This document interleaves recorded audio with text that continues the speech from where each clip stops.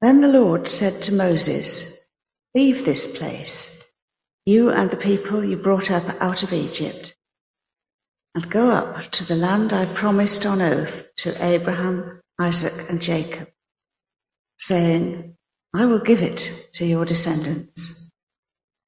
I will send an angel before you and drive out the Canaanites, Amorites, Hittites, Perizzites, Hivites, and Jebusites. Go up to the land flowing with milk and honey, but I will not go with you, because you are a stiff-necked people, and I might destroy you on the way." When the people heard these distressing words, they began to mourn. No one put on any ornaments, for the Lord had said to Moses, "Tell the Israelites, you are a stiff-necked people. If I were to go with you, even for a moment, I might destroy you. Now take off your ornaments, and I will decide what to do with you." So the Israelites stripped off their ornaments at Mount Horeb.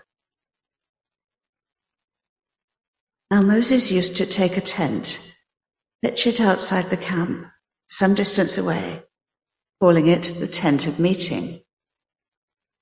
Anyone inquiring of the Lord, go to the tent of meeting outside the camp.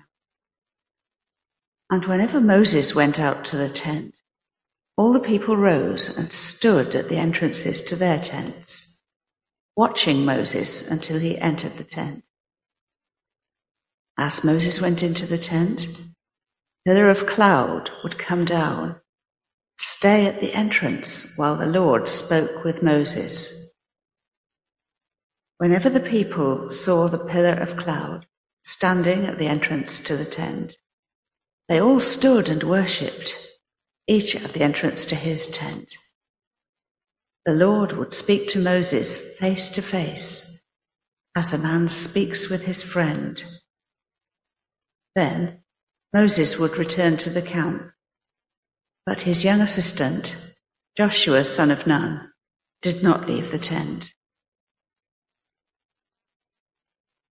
Moses said to the Lord, "You have been telling me, lead these people, but you have not let me know whom you will send with me.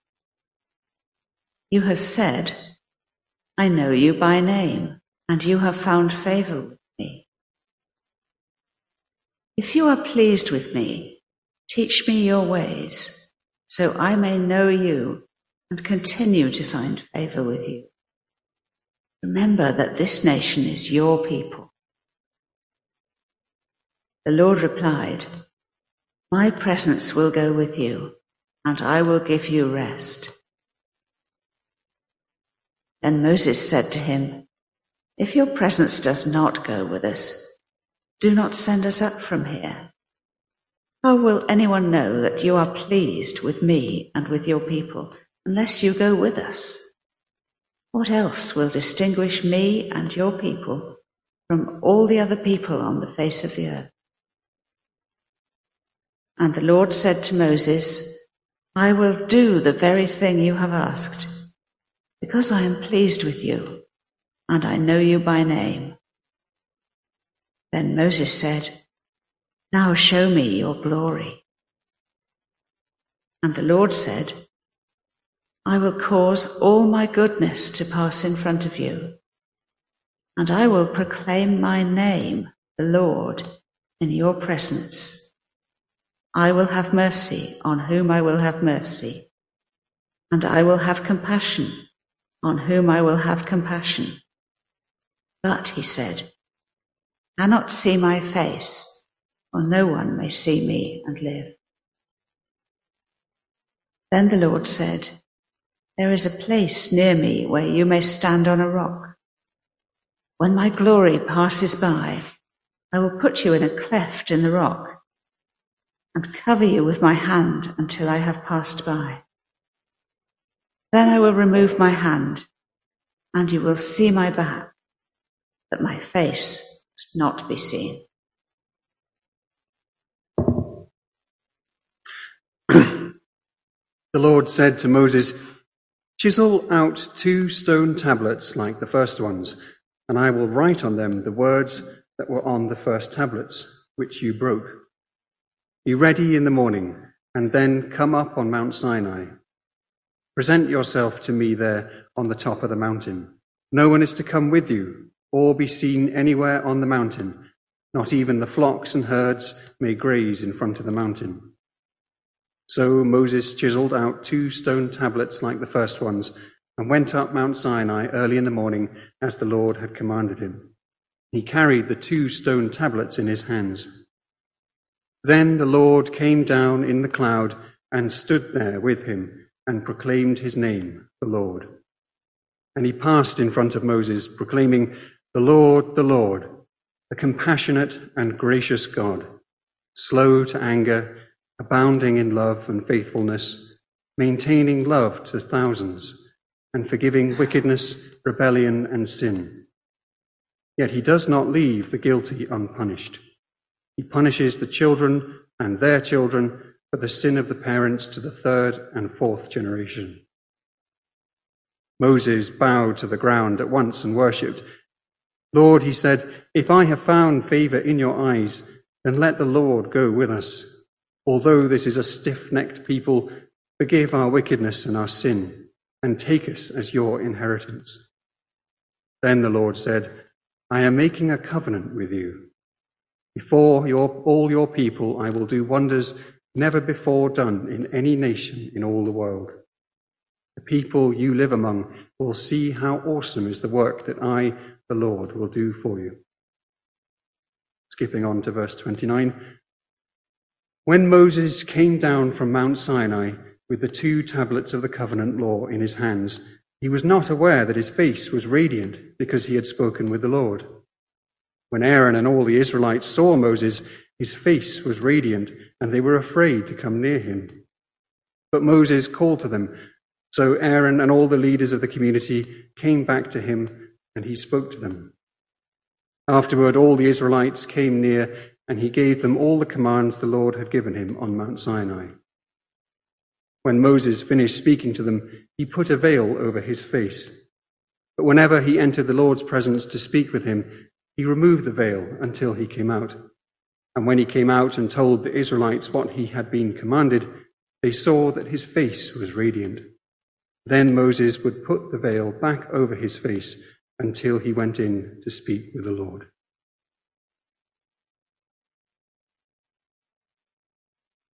This reading is the New Living Translation of Luke chapter 9, verses 28 to 36.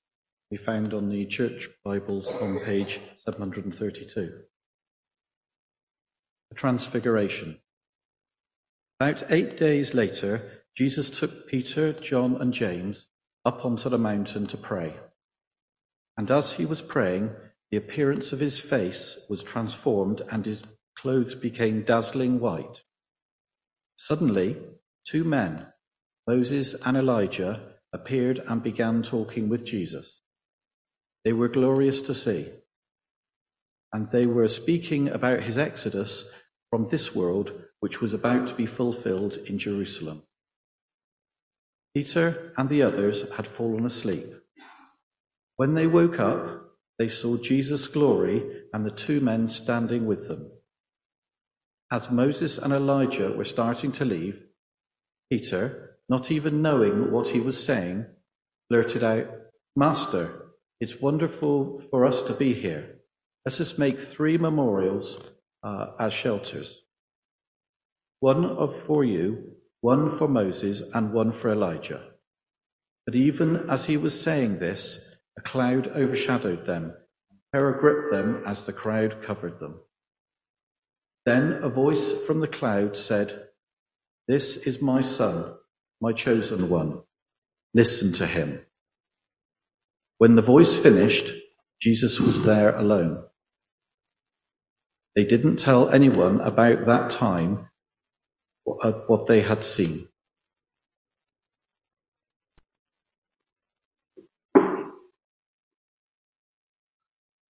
Well, thank you to Liz and Pete and Jonathan for that. Let me pray for us. Lord God, we pray that your name would be glorified by the public reading of your word.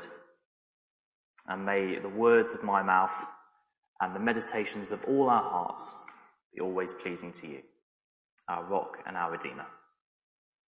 Amen. Just going to move this out of the way.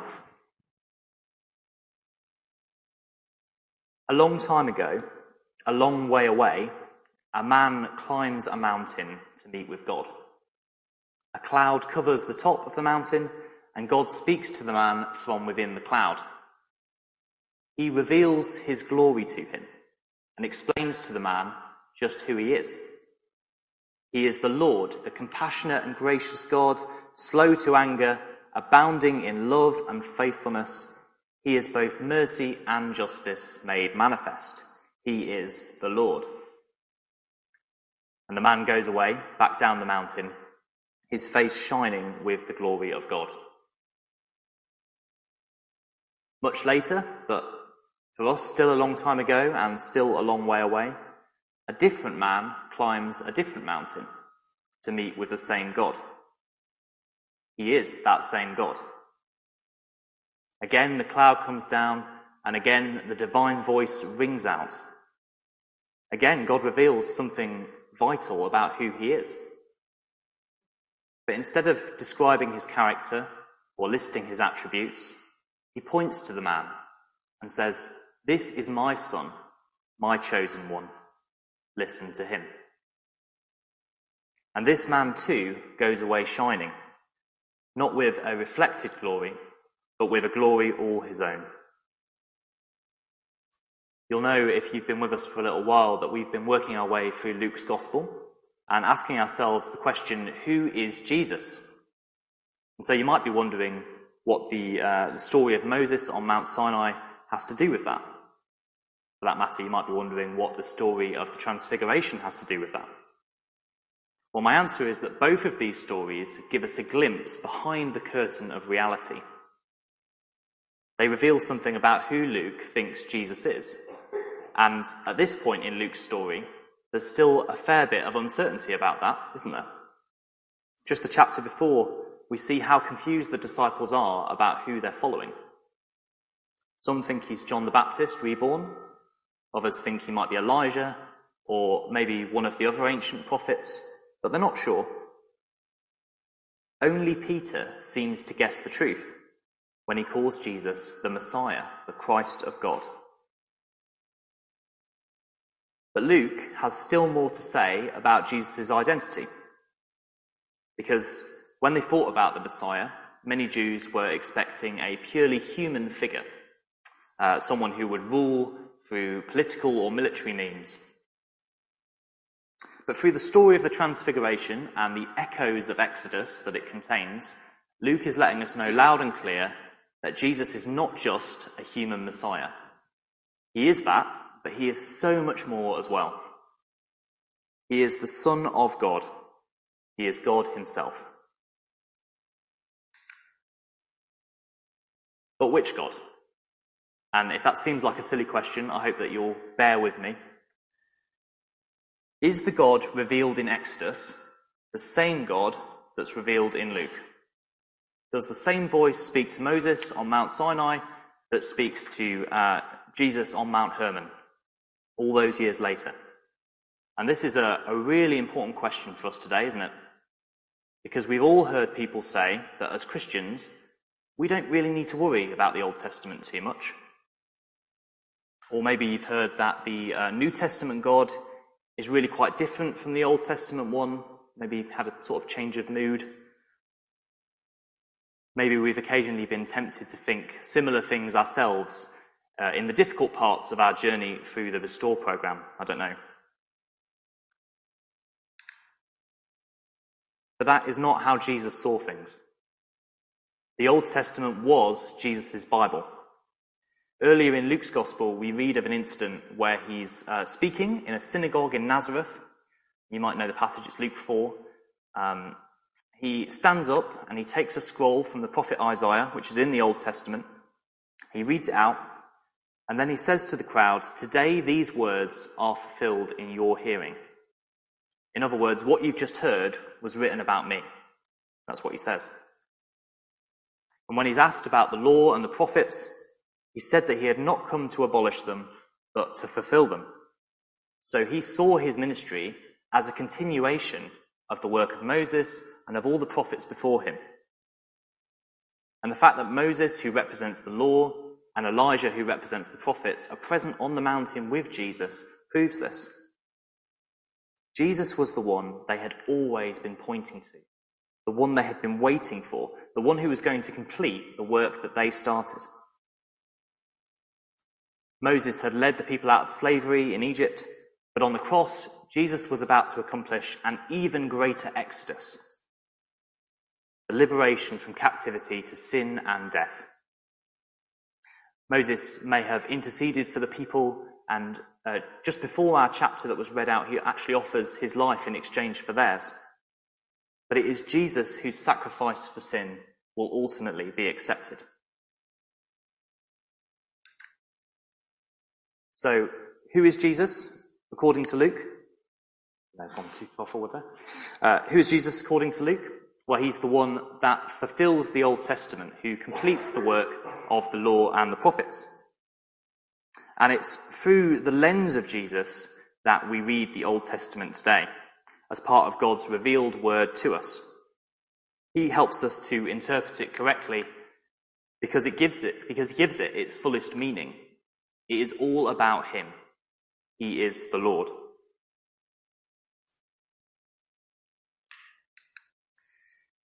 In our passage from Exodus, Moses and God grappled together with a really thorny problem.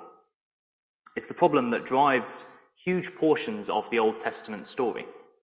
And that problem is this: how can a holy God dwell amongst unholy people without destroying them?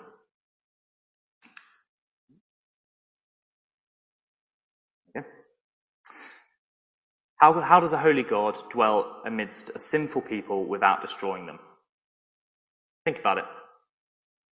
God wants a relationship with the Israelites. He's brought them out of Egypt so that that can happen. But they almost immediately, almost straight away, turn their backs on him and start worshipping an idol of a golden calf. You know that story? The story of the golden calf? Yeah, it's a big moment in Israel's history and not a high point. They decisively break the covenant with God that was made just before. So God commands them to enter the promised land, to conquer it, but he says, I will not go with you, because you are a stiff-necked people. If I were to go with you, even for a moment, I might destroy you. So God promises to send an angel instead, as a guide. But Moses knows there is absolutely no point in the people going to the promised land unless God's presence will go with them. No mere angel can substitute for God's presence.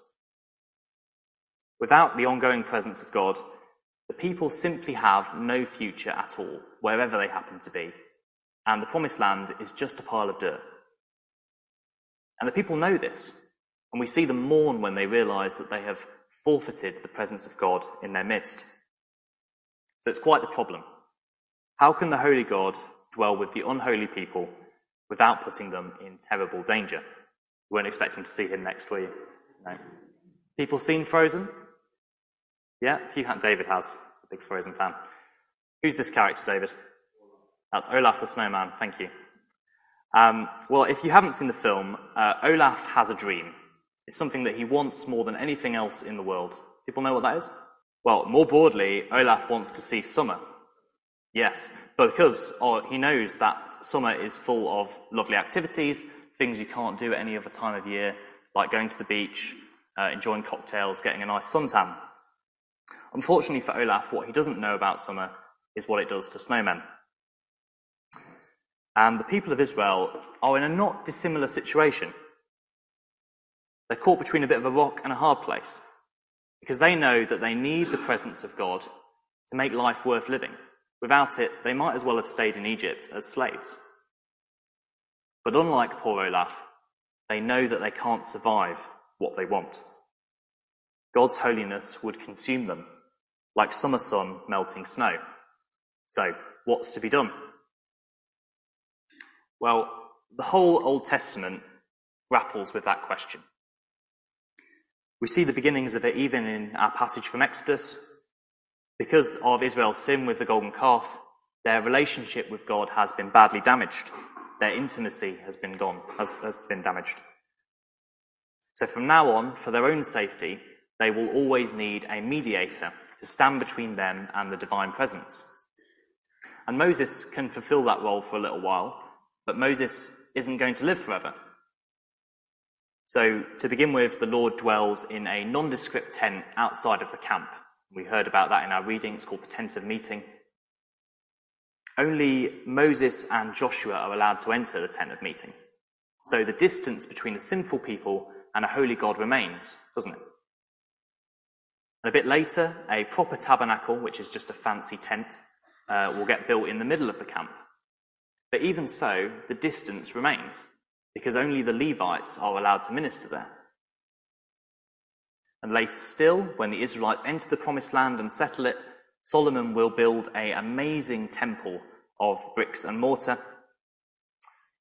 But even then, even once the fire and glory of the Lord descends to live in this temple, the distance remains, because a priesthood is established that can minister there, and only the high priest has direct access to God, and even then, only once a year. And this is hardly the life-giving, intimate relationship with his people that God had longed for, or that he'd enjoyed with Moses. And it gets worse, because just before the temple is destroyed by the armies of Babylon, the divine presence leaves it altogether.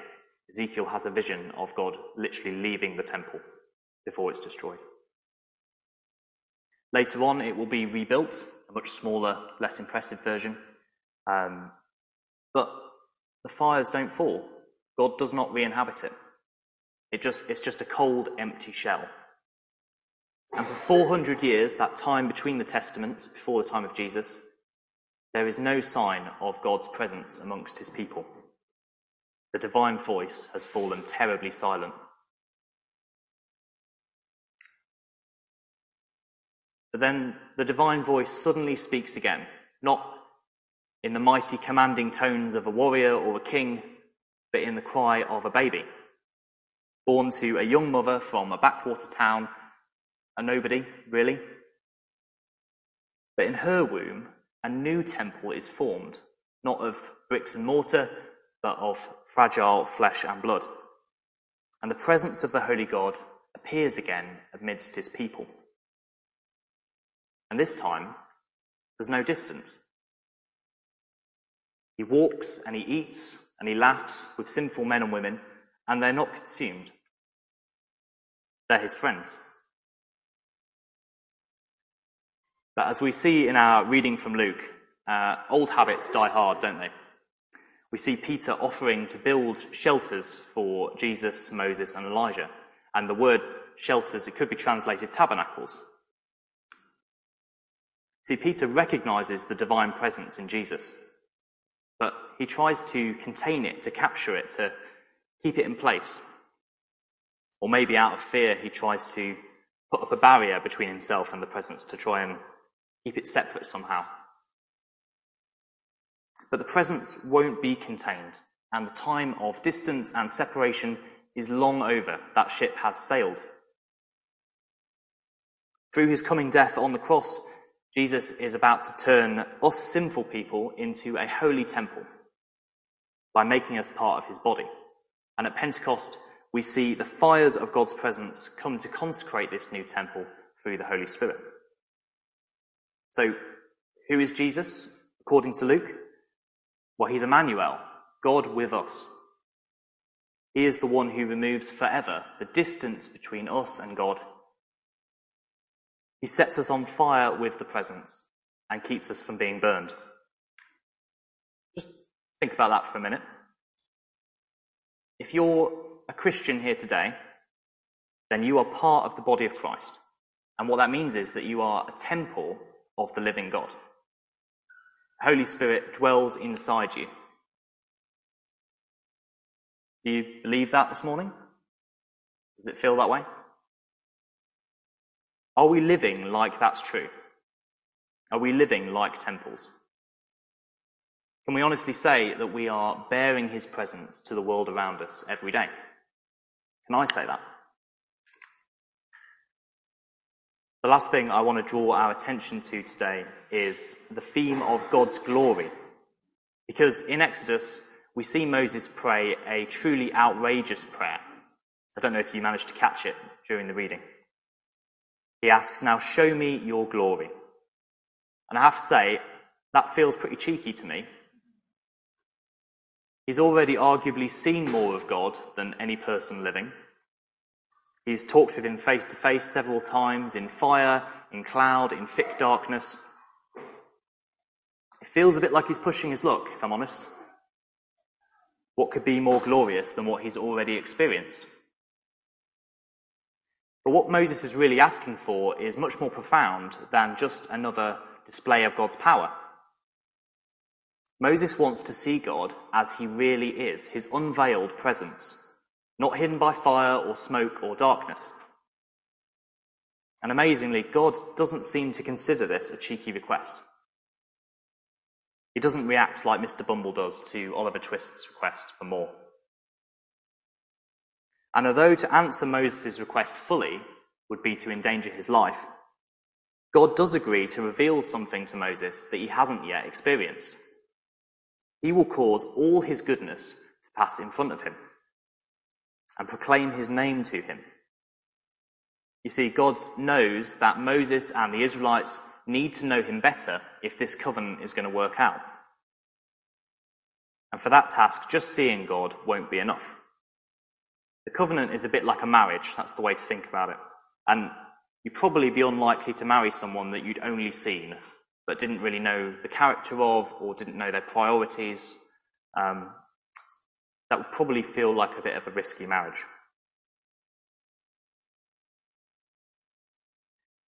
As God passes in front of Moses, he proclaims his name as the Lord, the gracious and compassionate God.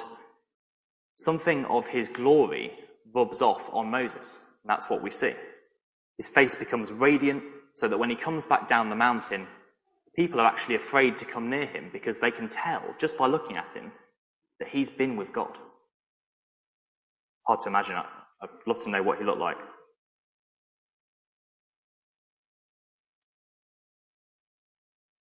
But in this, Moses is something of a model for us, because his God is our God, and we are also in a covenant relationship with that God. We are temples of the living God, and we always have the Holy Spirit within us. And what that means is there is never a moment where we are not with God. That occurred to you before? There's never a moment when we are not basking in the glory of God. So our faces should always be radiant. People should always be able to tell that we have seen the glory of God. As Paul writes, "We are those who with unveiled faces contemplate the Lord's glory and are being transformed into his image with ever-increasing glory, which comes from the Lord, who is the Spirit." And one way to think of this is to imagine ourselves as little moons, okay? Moons don't give off any light of their own. We wouldn't be able to see them at all if it weren't for the sun's light shining on them. But because of moons, the glory of the sun can be seen even at night after the sun's gone down. You can't see the sun itself, but you can see the moon. You can see the sun's light still because of the moons. And in the same way, people who don't believe in God or struggle to see him at work in the world should be able to look at our lives and see his glory reflected there. So again, I ask, can they? Something to think about. Now, what I love about the Transfiguration is that God actually answers Moses' prayer. Thousands of years later, after his earthly life is over, he answers Moses' prayer to see God's glory. Moses gets to see his unveiled presence. He sees it in the face of Jesus Christ, and a handful of Jesus' disciples get to bear witness to that moment. Just for a moment, they all see Jesus as he really is, as he has been all along. They see the glory that he had with the Father in the beginning. but they also glimpse the glory of the coming kingdom and something of what Christ will be when he returns. They suddenly realize that Jesus, this man that they've been following around Galilee, is no mere moon. He is the sun, the light of the world. His glory, like his kingdom, is both in the now and the not yet, and the way of his glory lies through the cross. Through what he suffered, Jesus will bring many others to glory, including all of us here if we trust him. And as I finish, I just want to leave you with an encouragement, because maybe you're feeling down, maybe you think your life doesn't reflect God's presence and glory like it should. I can certainly relate to that feeling this morning, if that is how you're feeling. But what I want you to remember, friends, is that it is not your glory that is on show. You are only a moon, so stop trying to be the sun. All you can do is allow yourself to reflect the glory that is shining on you. And even when the night is at its darkest, or you're only shining dimly, or maybe the cloud covers you for a little while, you still let the world know that there is a sun in the universe. You are a temple of the living God, and if you remember that, then his divine presence will be evident to all who meet you. May God bless you this week. Amen.